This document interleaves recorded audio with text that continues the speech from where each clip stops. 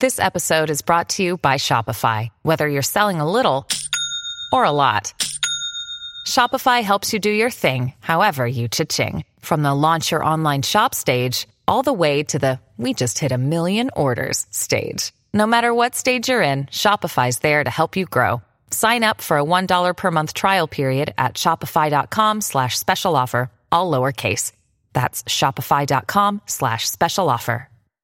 Hello, everybody. This is Marshall Poe. I'm the editor of the New Books Network. NBN listeners like to read books and buy them. So we thought we'd tell you that right now, our friends at Princeton University Press are having a remarkable site-wide sale. You can get 50% off books, including ebooks and audiobooks, with the code 50, F-I-F-T-Y, at checkout until May 31. You can save some real money on Princeton University Press books. I encourage you to go there and check it out.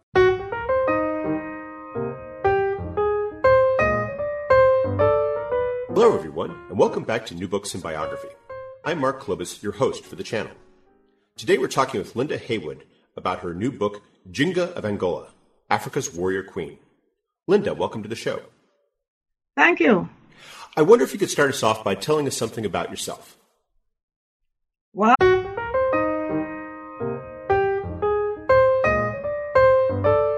Hello, everyone, and welcome back to New Books in Biography. I'm Mark Klobus, your host for the channel. Today we're talking with Linda Heywood about her new book, Jinga of Angola, Africa's Warrior Queen. Linda, welcome to the show. Thank you. I wonder if you could start us off by telling us something about yourself. Well, I teach at Boston University. I've been teaching here since 2003. Before that, I taught for 19 years at Howard University, and I got my PhD from Columbia University and my undergraduate degree from Boston University. And I'm a historian of Africa and Africans in the Americas. What led you to choose Jinga as a topic? Well, I had been teaching Central African history way back at Howard University, and she was one of the individuals who the students were always fascinated when I brought her up that lecture. And then when I came to Boston University, I decided to do a new course on women in Africa. And that's how I decided that I was very interested in women per se. And then I had co-authored a book with John Thornton on Central Africans, Atlantic Creoles, and the foundation of the Americas, looking at the first group of Africans coming to the English and Dutch-speaking Americas. And we had touched on Jinga in that book. And since I had done a lot more research than I had done when I was teaching in the early years, I decided that she needs to have a book. So I then went ahead and did the research to write a biography. I have to say, given her prominence and given the amount of documentary material there is about her, it really is surprising that yours is one of the first books about her, because she had such a fascinating life, and and there's a lot of good sources about it. Well, these sources are, in 17th century, the two first biographies that was on Jinga by Gaeta, the missionaries who knew her and were in her court in the last phase of her life. But these were not translated into English, so that, and you did have elements of her life surfacing in a lot of different ways, even in literature in the late 18th and 19th century. But no one had done, and you did have some works on Jinga, not biographies per se, scholarly works written in Portuguese, but really not a biography. And my biography is the first really historical biography in English. And that's why I think it's very important. You've been referring to the Portuguese, and they play a very large role in Jinga's life. And I was wondering if you could start us off by explaining a bit about their presence in West Central Africa, and also the political environment in West Central Africa in the late 16th and early 17th centuries? Well, the Portuguese actually first arrived in West Central Africa in the 1480s. They actually went to a northern kingdom, the Kingdom of Congo. In 1491, the king of that state converted to Christianity and did a lot to sort of domesticate Catholicism, in his kingdom. His son, Afonso, was very instrumental in fact, making sure that his nobles and all the population actually converted to Christianity. And they considered themselves a Christian kingdom, wanted to be identified in Europe as a Christian kingdom. And they then went to south of the Kingdom of Congo to another state, which was Ndongo. And the rulers of Ndongo, they had a title called the Angolas, Ngolas, and they had been persuaded because of the success of the religious and political relations that the kings of Congo had with the Portuguese to, in fact, try to get in direct touch with the Portuguese. So they had attempted this from 1518. 1560, a first Portuguese delegation came.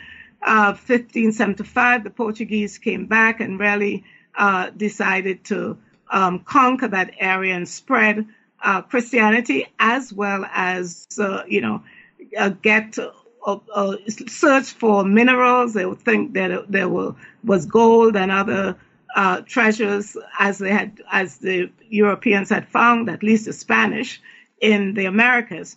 But the big thing came out of the slave trade that the Portuguese developed in the region, and that led to large millions of Africans from the 1500s to 1860s being exported from that region, not only to Portuguese area of Brazil, but also to the Spanish, as well as to the English and Dutch and French regions of the Americas.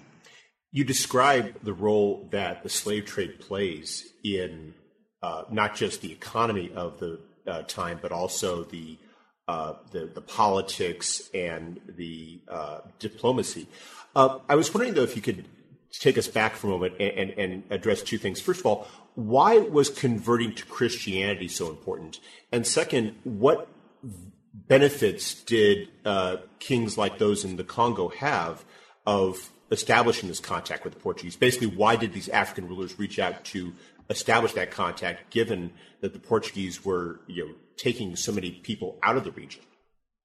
Well, first of all, we have to remember that the domestic politics, regional politics, expansion of states played a crucial role in the calculation of these African rulers. That's the first thing. So Portuguese arriving in the Congo River Basin, in the 1480s was something that brought another player into the picture. The Kingdom of Congo was expanding. So they didn't set out to just sell slaves to the Portuguese. They set out to look for certainly cultural and diplomatic and other types of relations that would allow them to follow a domestic agenda. This was the same reason why the kings or rulers of Ndongo reached out to the Portuguese. So domestic politics important.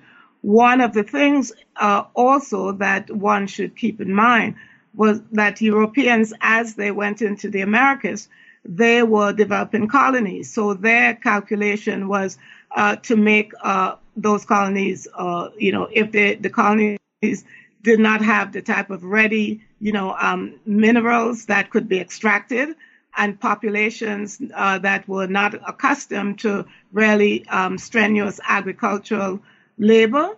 They found populations in Angola and Congo in Central Africa that were, developed, populations with, regional centers of production,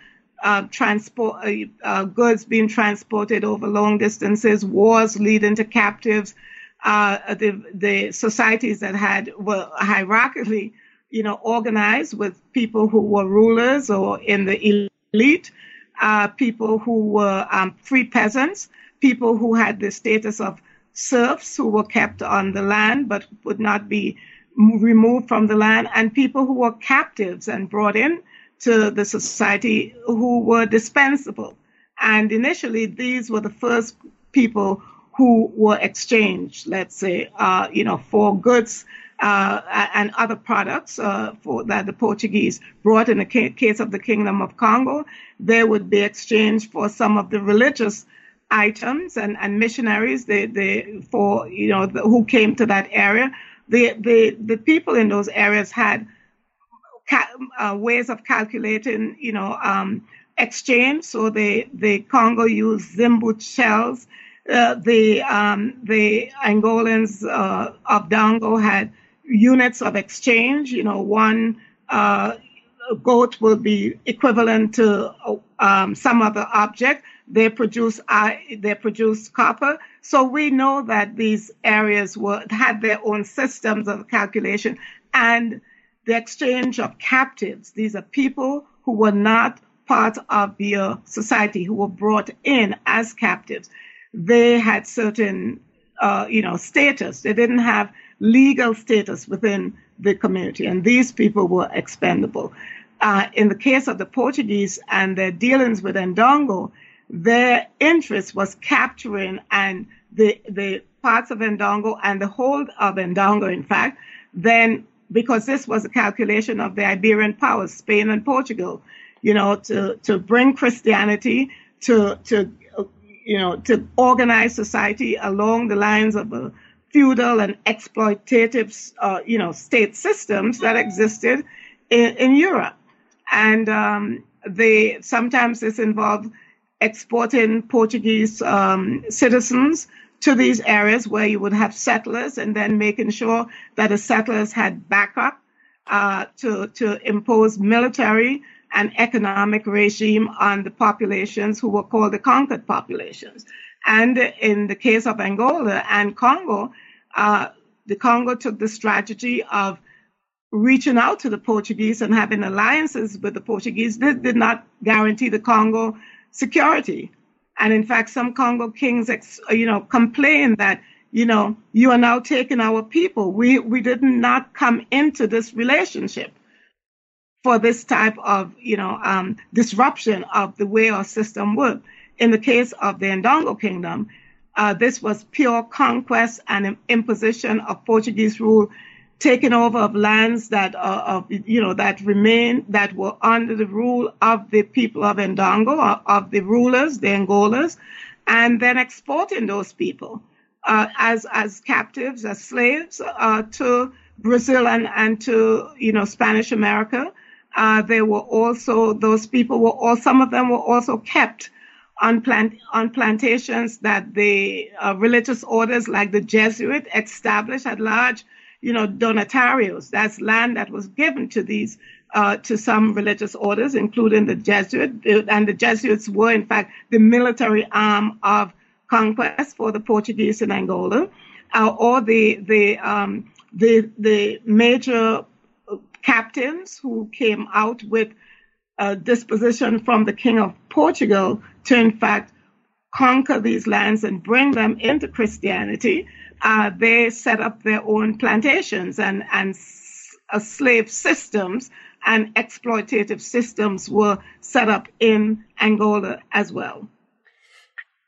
I was wondering if you could describe just in a bit more detail Ndongo as it was when Jinga was born in 1583 and 1582. Excuse me, 1582, and what her early years were like within the kingdom, and what her family was like. Well, from what we from what Jenga and other older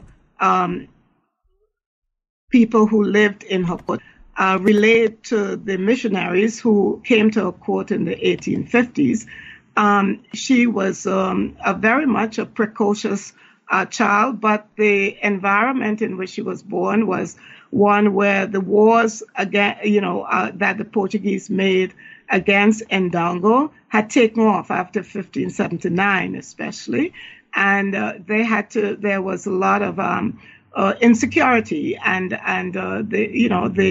her father, grandfather, other relatives were fighting against the Portuguese, who were taking over larger areas of Ndongo, even the capital. They moved they set up forts, military forts, so that it was. I believe that Jenga grew up in an environment where resistance to the Portuguese was very much in the minds of the older relatives in her court. Her father was fighting. Her brother fought against the Portuguese. She claimed that she was very much, reared as in her father's image. She would be in courts with him when he was dispensing judgment. She listened to all the traditions. She was very much trained as young men were trained, as military for fighting. And she swears that she was also trained, and she would in these military arts, and she would beat her brother. There was a sort of, I guess, a competition between her and her brother, and so she was a normal child, but a child who had a purpose. She really modeled her life, in my view, on the life of her father, who was fighting the Portuguese for his whole reign. And it sounds as though she was being groomed, maybe not necessarily to become queen, but definitely to be a important figure in the kingdom and a major political actor in her own right. Well, yes, because as a member of her father was the Angola, so she had a certain status. Her mother also came from a certain, not the same region, but was very much, important. She admired her mother's family, and the lineages were very strong. These lineages or families intermarried, and she saw herself as carrying on a legacy. She was very much of a royalist in that sense. She knew that in her kingdom, there were people who were privileged like herself, and there were others who were free, on the land, who remained on the land, and there were others who were captives and, who were slaves and could be disposed of. When did she start getting involved in politics? What's her first, time as a political actor in her own right? Well, the first time we see her, there's a reference to her, sometime between 1618 and 1622.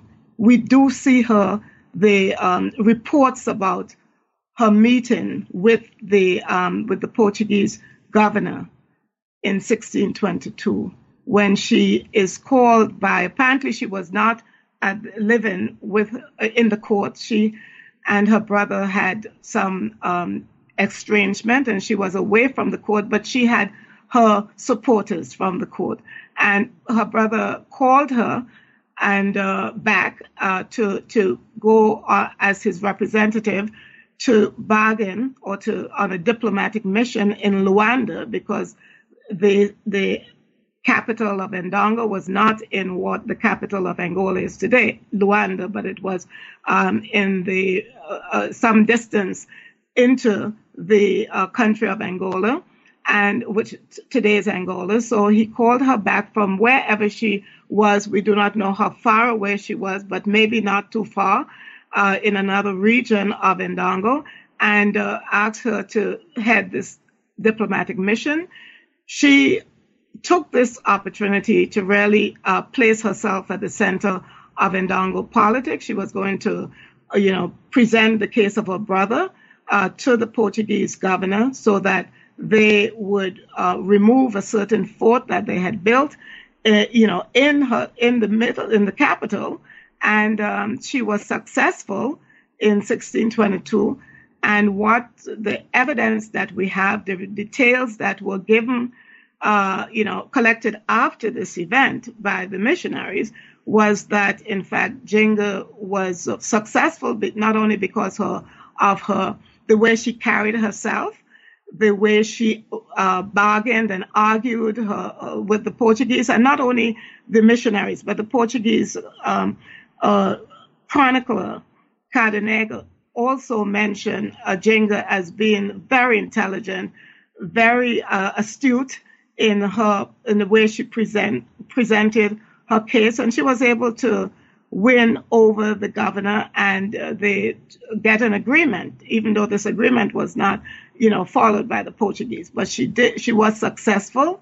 The Portuguese saw in her, in 1622, a way of expanding Christianity among the Ndongos, and therefore they actually asked her, persuaded her to be baptized, and she remained in Luanda sometime after the political diplomatic encounter she had with the Portuguese government. She remained in Luanda and actually went through the whole process of converting to Christianity. She, at the end, she actually was baptized, and we have pictures of the book in the book of her baptism. One of the sort of iconic images of Jenga is the one that was made of her sitting on the back of a servant/slave during the negotiations and using the back of the servant as a chair. That religious dimension is a theme throughout your book, and you explain how important it is, not just the importance of Christianity to the Portuguese and the efforts of the missionaries to convert the population of the region to Christianity, but also the indigenous religion that existed prior to Christianity, and how that was very much intertwined with the status of the kings of Ndongo and the other kingdoms of the region, and how you describe what really is a very interesting balancing act that Jenga really conducts throughout much of her life in terms of Christianity on the one hand, and then her own people's indigenous beliefs on the other. Yes, and that's what intrigued me, Jenga's spirituality, because she seemed to be at peace with some of the religious dimensions. For instance, the Angola was supposed to be able to make it rain and had certain spiritual dimension. He had a lot. His priests were able, whenever they went out to battle, he would consult his priests. So by the way, the Portuguese were doing the same thing. They were consulting the Jesuits. Portuguese soldiers didn't go out until they were blessed by the Jesuits. So I see spirituality in this world, and we are not thinking about the modern world. We are thinking about the pre-modern, 17th century world. People were still very much into religion, and for Jenga, it was both her religious beliefs as well as the Catholic religion that sort of allowed her to be a spiritual person, but also to use what I call religion or spirituality in a calculating way. I am not saying that she was not a genuine convert to the Catholic faith, but she had seen the Portuguese use religion as a way to undermine Ndongo authority. So she was always suspicious of Portuguese parish priests and the Jesuits. So she did not mind the Capuchins from Rome coming directly to, when she settled back down and conquered the kingdom and went and, built really attempted to build a Christian community, reconverted to Catholicism. She did not mind Catholic priests coming, but they had to come from the Vatican, from Rome, not from Portugal or from Luanda. She suspected that the Portuguese priests were coming with certain political calculations. So Jenga, both Portuguese and Jenga were playing politics with religion, in my view. She really did have an understanding of a lot of the nuances that would, frankly, be befitting a European ruler who had grown up in that context. Well, yes, and I credit this to Jenga's political kind of some inner sense she had of how politics worked. And obviously, in the Ndongo kingdom did not have the same type of organization or the similar types of elite, stratification as Europe. But they had their own stratification. They had their own politics. And she was able to play that politics very well. When the Kingdom of Congo, she calculated that it was good to join with the Kingdom of Congo, and the Dutch who came in to try to take and took over Luanda from 1641 to 1648, Jenga reached out to the Congo King, Garcia. She also reached out to the Dutch and had an alliance with the Congo and the Dutch to get the Portuguese out of Angola. And they nearly succeeded. But reinforcements from Brazil, turned the tides towards the Portuguese again. But even after that, she did not really just turn over and say, okay, you win. No, even to the end of her life, Jenga was very much thinking, how do I keep my kingdom independent of the Portuguese? I stayed with them, and everybody, sort of whenever African ruler involves themselves in trading of human beings, they say, oh my gosh, how could she have done that? How could they have done this? Well, that was the only type of, exchange system that the Portuguese and Europeans demanded of Africans. So in order for her to remain part of this Atlantic world that had been established, this relationship between Angola and Brazil, was very much calculated on, Africans being transferred from Angola to build Brazil.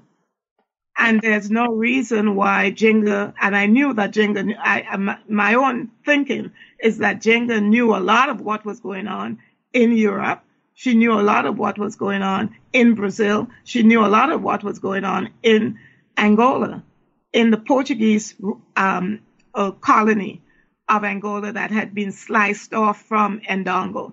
So when she was trying to get an ambassador to go to Rome, her own ambassador, she spoke with the Catholic priests, the Capuchin priests who were in her court and said, look, I am going to send an ambassador, but I don't want anyone to know. I don't want any of the Portuguese residents in Luanda to know what I'm going to do. I'm going to try to send him under your guidance, and we are going to say that he's going to give his condolences to the queen, the king had died in Portugal.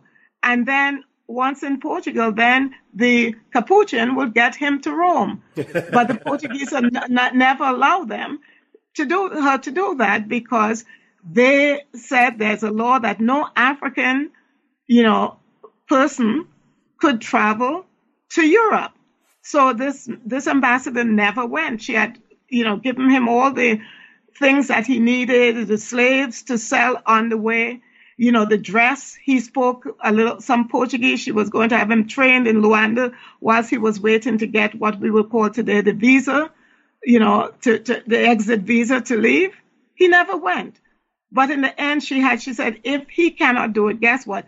I ask you to be my ambassador and go and kiss the feet of the Pope, so that he would know that I need these missionaries. I need people to make sure that my kingdom is independent and that it would be protected in a certain sense from Portuguese aggression, because as a Christian kingdom, I could call right to the center. I could call to Rome, right? I wouldn't have to rely on the Portuguese. I was wondering if you could take us back a bit and explain how it was that she came to the throne. And because, female rulers were not commonplace in Africa.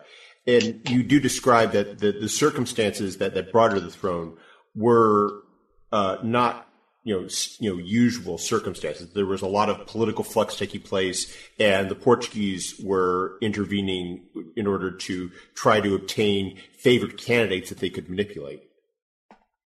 Well, yes, the Portuguese governor at the time was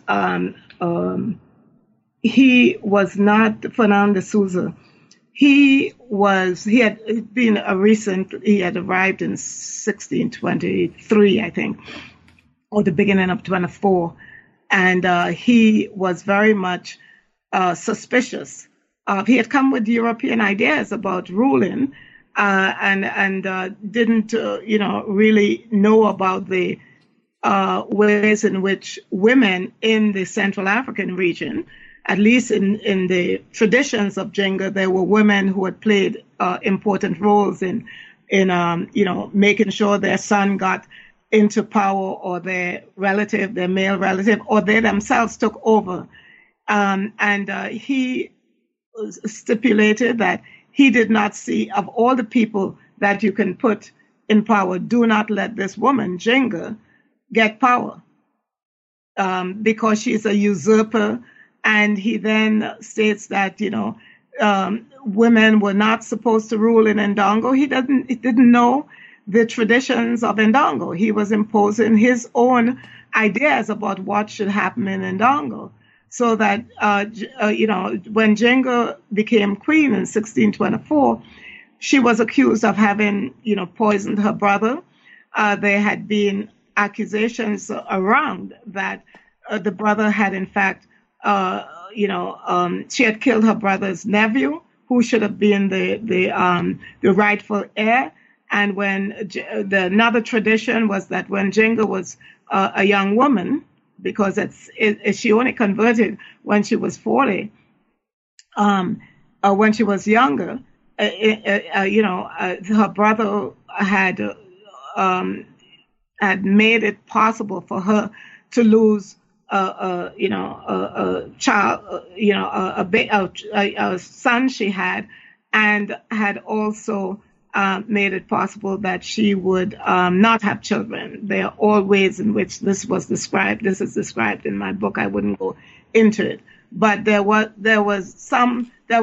a tension between Jenga and her brother, and the Portuguese were able to exploit this. And the Portuguese then put in place a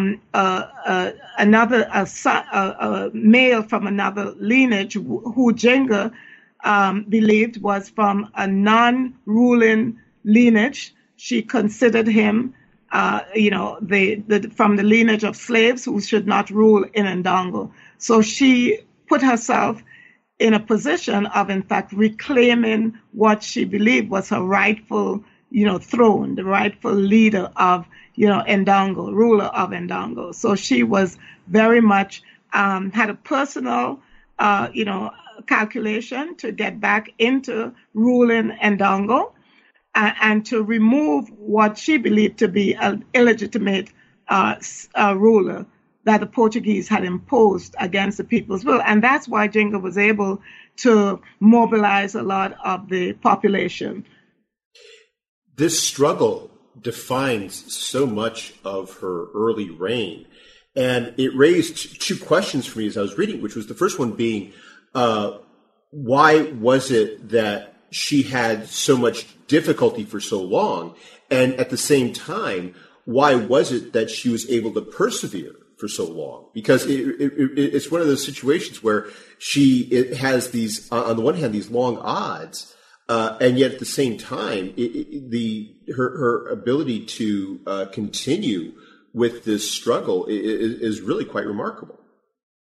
Well, one of the reasons is that, first of all, Jenga had a core group of supporters, in Ndongo. But some of the major players in Ndongo had gone over to the Portuguese side. So because these lineages are competing for power. So if the Portuguese, they saw the Portuguese as another way of, in fact, improving their particular status within the politics of Ndongo. So there are two things going on. There's the Portuguese political climate, and then there's the Ndongo political climate. And you see some of the Sobers and local rulers sometimes were persuaded by the Portuguese that they would be better off by alliance with the Portuguese. Others were of the view that Jenga was the legitimate ruler and they should follow traditions. So Jenga had actually, when she was removed from power in 1626, she actually had to mobilize a much larger group of people in an environment where you have a series of different conflicts, and the Portuguese trying to maneuver and put in place, people who would be anti-Jenga.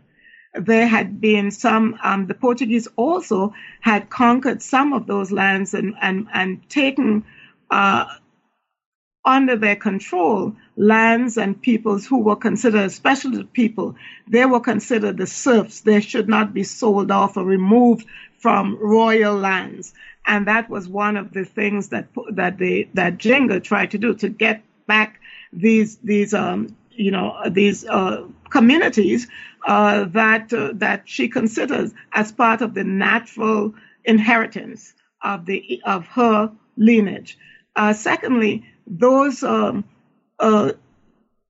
people who the Portuguese had put on their own lands did not consider themselves part of the Portuguese world. So a lot of them were looking for ways to, in fact, get back to Ndongo, to the capital, to the traditions. And once Jenga began to mobilize and use the tradition as well as her fighting instincts, her mobilizing instinct, there were a lot of the Ndongo population that had been under the Portuguese control, who then realigned themselves with Jenga.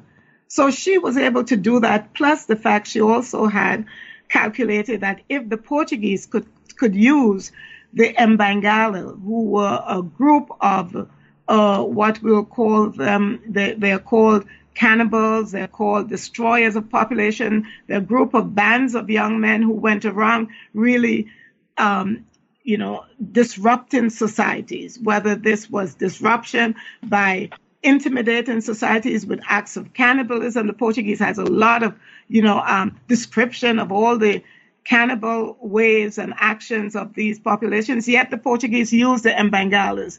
Jenga also used the Mbangalas. So when people accuse Jenga of being an Mbangala, Jenga calculated that given the political conditions and the strategic, ideas that she had to meet the Portuguese on their own terms. The Portuguese governor Vasconcelos in 1819, when he made wars against the Ndongo, he actually captured 50,000 Angolans. Guess what? Some of those Angolans, the 20 and odd Negas who ended up in the first British colony in North America, in Virginia, they were from Jenga's people.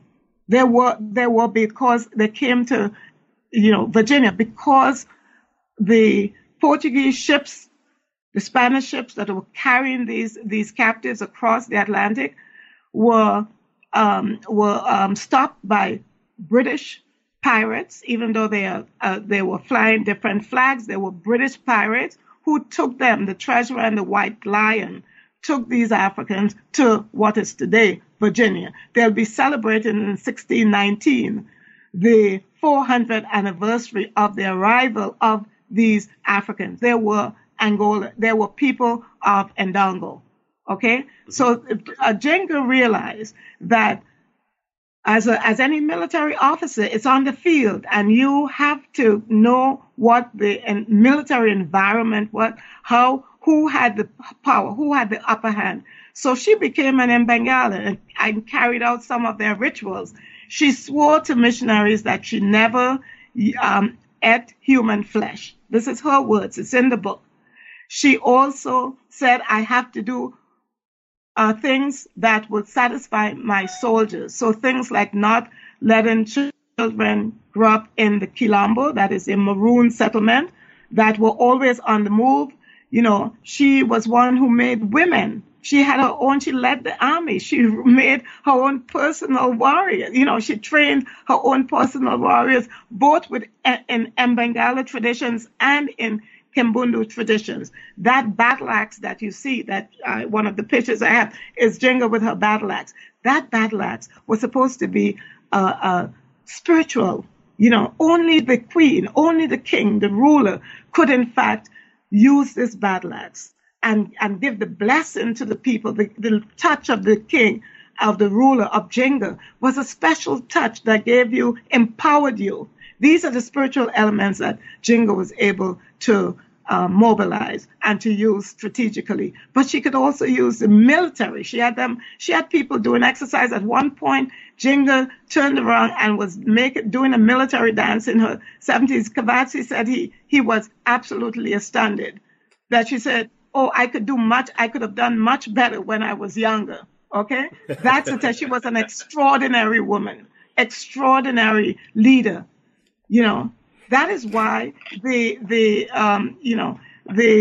Cavazzi and the Portuguese, both the Portuguese military officers and the spiritual, missionaries who were in her court, they knew her. She had been fighting since 1626 against the Portuguese. Some of them had arrived in Cardenega. He had arrived as a young man. He remained as an old man. He knew Jenga. He said she's one of the most, intelligent women, strategic military. They compared her with all of these famous women in the past. In the Greek world, no one could equal Jenga. That's the whole thing. She is not someone who is just an ordinary person. How was it that she was able to survive? Basically, how did she come to terms with the Portuguese, and how was she able to live out her days as queen without having to without the Portuguese continually trying to destabilize her with military force? Well, you see, she was able to get the surrounding populations to follow her. That's one. She conquered the neighboring kingdom of Matamba. She established a strategy she wanted to get her sister, Barbara, a Christian named Barbara. She was, baptized by the Portuguese after they had killed, by the way, her other sister who had been sending Jenga, reports on all the Portuguese military strategies while she was fighting them in the 1640s. So Jenga decided that she had to stop. She was getting old. She had to remain in one place. And she had conquered Matamba, but hadn't lived there permanently. She was always moving her camp. So she decided this was the time. So in the 1650s, she began to reach out to missionaries. She sent them letters in Luanda, and they were reaching out to her, the Capuchin, not the Jesuits, the Capuchin. And they were reaching out to her. So in time, what she did was, in fact, to ally herself with the Capuchins who were in Luanda, asked them to send messages, sent letters to them to say she wanted missionaries. And she was, in fact, thinking of, making peace with the Portuguese. And it was all staged. It was all, Jenga knew that the Portuguese had the military edge, not in the interior where she was, but that after she was getting old, after her death, that she had to have some additional leverage. So having the missionary and religion, Catholic religion, was one where she saw as having, as allowing her to remain in control of that territory, Matamba, she had captured. So at the negotiations, Jenga was able to get the eastern part of Ndongo. So she still had piece of the Ndongo kingdom, that the whole of which she thought should have been hers, and the new kingdom. This was in a signed treaty that she made with the Portuguese, and she also included in that treaty the release of her sister, so her sister could join her in Matamba and would become the next ruler. She would return to Christianity. She would baptize. She would give up all her, various, concubines and just marry one man. And in fact, the man that she chose was a young man who I was thinking of Macron's wife, being 64 years and he's 39. Jenga was one of those women who loved youth, and she surrounded herself with young males and females. So in any case, she was able to do this because her major decision for doing this was to make sure that her kingdom of Ndongo Matamba remain independent, and that she would pass it on to her sister. And she doesn't just convert to Christianity herself, but she also, as you described, she tries to make her entire kingdom a Christian kingdom. Oh, yes. She strategically, because she realized that the Portuguese might think twice if they had a strong Christian kingdom to the east. And so therefore she made sure that all the women she declared could now give birth in Matamba, in the city and in the country. No more, not giving birth, no more just roaming around. And she had all speeches about, the change of life. She helped build the first church, permanent church. She invested so much money. She had several churches built. She sent out Kabatsi into the surrounding areas where some of her populations who supported her and who were part of the kingdom were located, and had them she sent her translator, who was a Congolese, by the way, who knew Portuguese and who knew Kikongo and who knew Kimbundu, the languages there, and to speak to call all the Sobas together, to say that they had to, in fact, give up the traditions and, in fact, return or baptize, have their children baptized. This was a bit of Jenga's kind of a spiritual, expansion of Catholicism in the area. She had a fraternity, Nossa Senhora de Rosario, which she started in Matamba. She had women. She went to Vesper. She just, maybe because she was older, she realized the end was coming. She just seemed to have been transformed, even though I can tell you that Kabatsi, believed that Jenga, in fact, stole from heaven's treasure. That's what he wrote in an unpublished poem, which I published in my book. That was she real? Had she really converted deep down? For Kabatsi, he was not too sure. He said, her body is locked up. Therefore, we can sing to a most cunning thief. A most cunning thief has stolen from the treasure of heaven. Jenga really maybe, did not give all her soul to Christianity.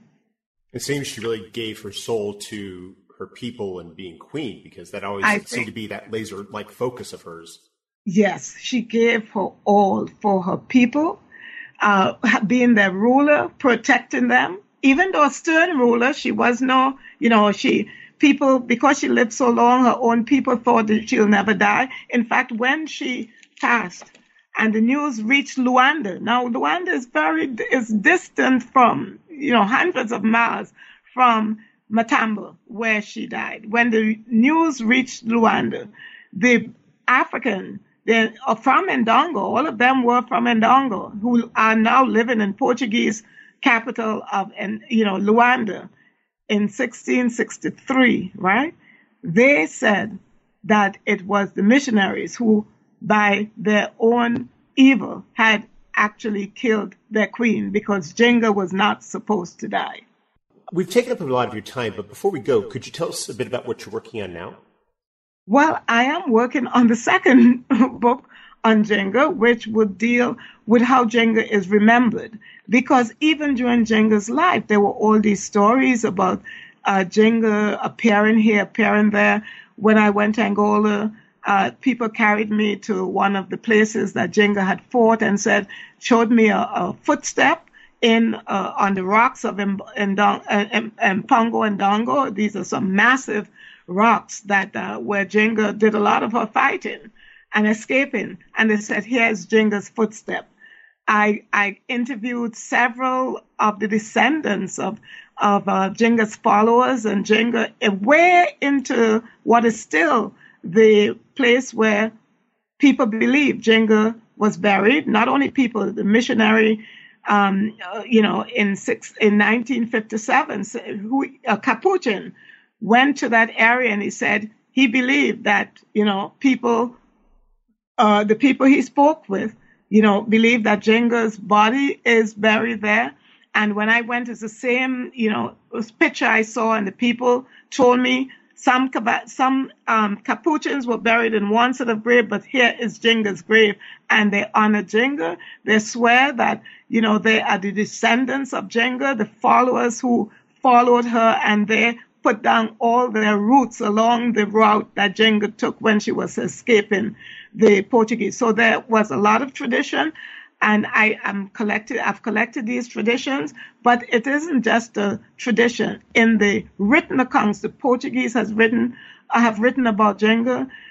We have Hegel mentioning Jenga, about this area where there's a ruled by a ferocious, female ruler with her furies. I would speak to that. I also would speak to Jenga's, the memory of Jenga among the contemporary Africans in Angola, where Jenga is considered the mother of the nation. Then I'll go to Brazil, where we have traditions about the Queen Jenga being elected the king of Congo and Queen Jenga in the Congadas in Brazil. And I go to Cuba, where since 1975, Jenga has ended traditions of Palo Monte in Cuba. And guess what? In the last chapter of my book, this book on Jenga and memory, Jenga is here in North America in the 1840s. The abolitionists began writing about this queen. So I have a lot to say about Jenga and her memory in the world. Sounds like a very interesting book. I'm excited to continue Jenga's story. Oh, well, Linda Heywood, I hope we can have you back to talk about that continuation when the book comes out. But until then, I hope you have a wonderful day. Well, thank you very much for letting me just talk about Jenga. It's all exciting, and it's a story that is a world story. It's a global story. So thank you again for thinking of having me on. Oh, you're welcome.